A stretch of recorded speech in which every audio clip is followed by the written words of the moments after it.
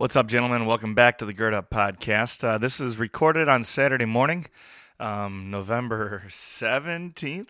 It happens to be the day after I recorded my upcoming interview with Pastor Mike Novotny. Now, that one will come on next, not this coming Tuesday. Tuesday after Thanksgiving will be the day that first episode with Pastor Mike Novotny comes on.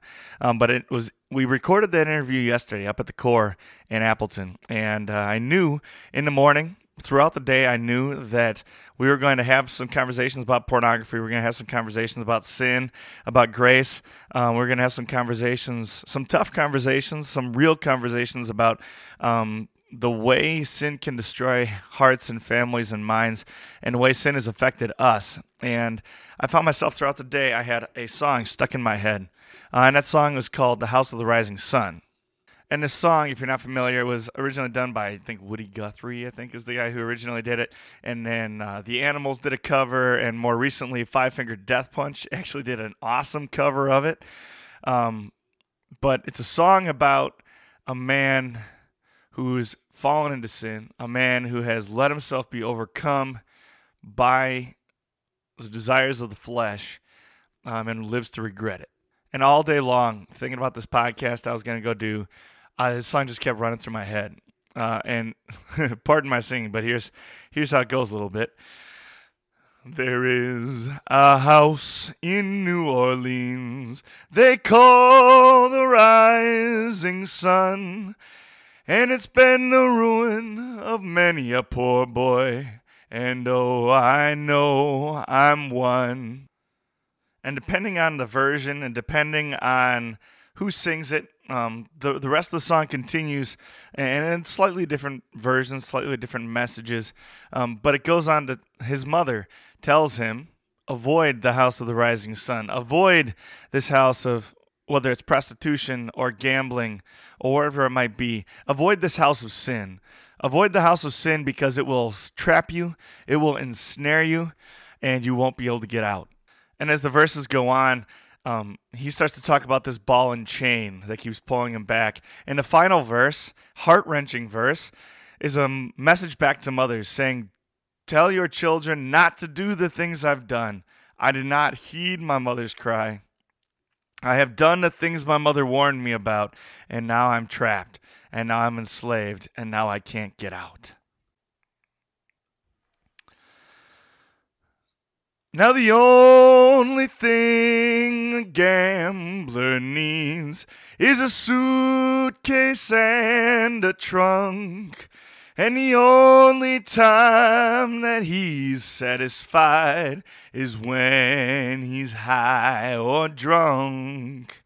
I've got one foot on the platform and the other's on the train. I'm going back to Sin City to wear that ball and chain.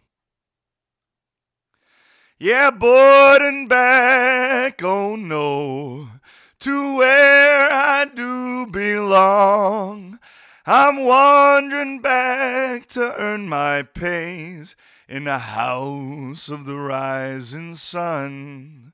Oh, mother, tell your children not to do what I have done. Don't spend your life in sin and misery in the house of the rising sun. And I spent the entire day dwelling on that message. I spent the entire day dwelling on a message of regret, a message of pain, and dwelling on the idea that I'd screwed it up, man. And while certainly there are things in my past that I regret, and rightfully so, and while there are certainly moments I wish I could take back, moments that if I could take them back and change them would change the course of my life and would put me in a much happier place. And while there are certainly things that I've done that have hurt the people around me and hurt myself and hurt my future and sometimes threatened to kill my spiritual life, I was taking the wrong attitude toward the whole subject. And I realized when I sat down with Pastor Novotny, while he's talking, I kept turning back to the negative side. Why does porn kill? Why does lust kill? Why does sin ruin and wreck and destroy? And he kept turning it back around. He kept pushing me back in the other direction, saying, grace. Let's talk about grace. We know this is wrong. We know it's sin. But let's talk about grace. It was humbling. It was exactly what I needed to hear in the moment. And it changed my attitude back to where it probably should have been. There is a stem of truth, however, in this song, House of the Rising Sun. If we don't step up as men and teach children not to do the things we've done, if we do not demonstrate a way out of sin, if we do not demonstrate compassion and grace and forgiveness alongside repentance, alongside remorse, if we don't demonstrate these things to young people, how are they ever going to learn them? If I can't own my sin, if I can't own my regret, if I can't own my shame, share it, get past it, and live a sanctified life, then I'm doing far less than I could to show the next generation the love of Jesus.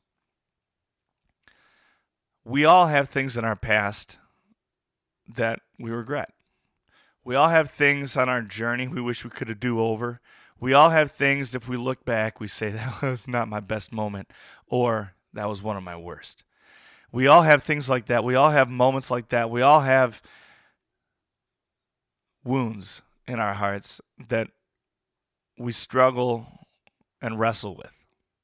In those moments of shame and regret, we forget who we are and we forget who our Savior is. Our Savior is not a condemning figure. Our Savior is not whitewashed, shirt and tie, bland, be good all the time, judgmental hypocrisy. Jesus very much loved the broken. While Jesus lived a perfect life, he did not avoid or flee from those people who had sinned. He did not steer clear of those people who had histories of sin and who had regrets and guilt. He did just the opposite. The people he most often preached to were the broken. He said, "Come to me, all you who are weary and burdened, and I will give you rest." He said, "I did not come for the healthy. Doctors don't heal the healthy, they heal the sick." That's who Jesus was. He hung out with prostitutes and sinners. He hung out with tax collectors. He hung out with people like you and me. And not you and me at our best, you and me at our worst. Those were Jesus' friends. Those were his companions. Those are the people he ate with and lived with and spent his life preaching to, bringing them a gospel of hope and forgiveness and peace. I forgot who Jesus was. I forgot who he says I am. And until Pastor Novotny spoke those words into my heart, until Jesus spoke through Pastor Novotny into my heart during a podcast interview on a Friday afternoon, I had forgotten.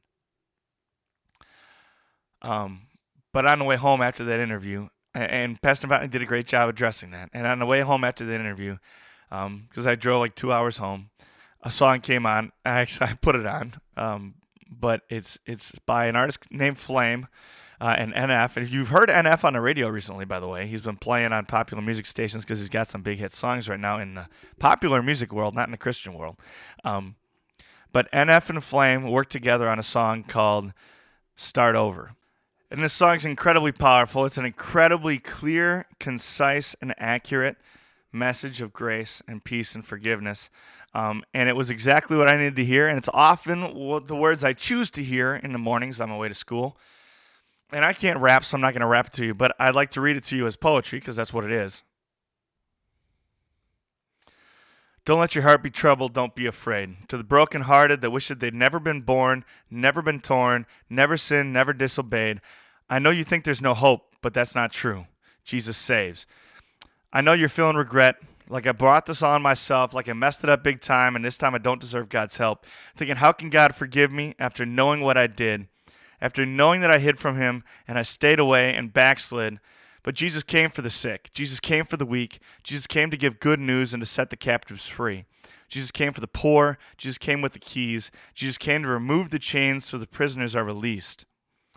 See, his love is deeper than the ocean floor. Run to his arms like an open door. God the Father sent the Son so men can come and be free. They don't got to run no more. Come to me, all who are weary. With heavy burdens, I'll give you rest. Separated you from the sin as far as the east is from the west. Throw in a sea of forgetfulness. What sin? What offense?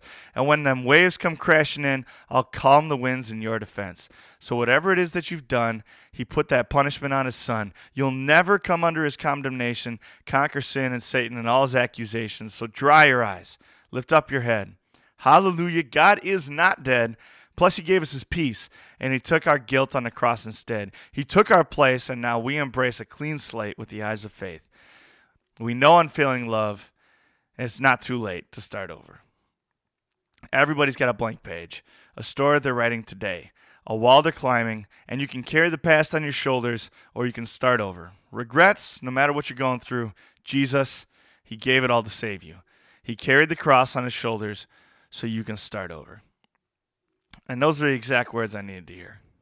Every day is a new day of his grace. Every new day is a new day of his mercy.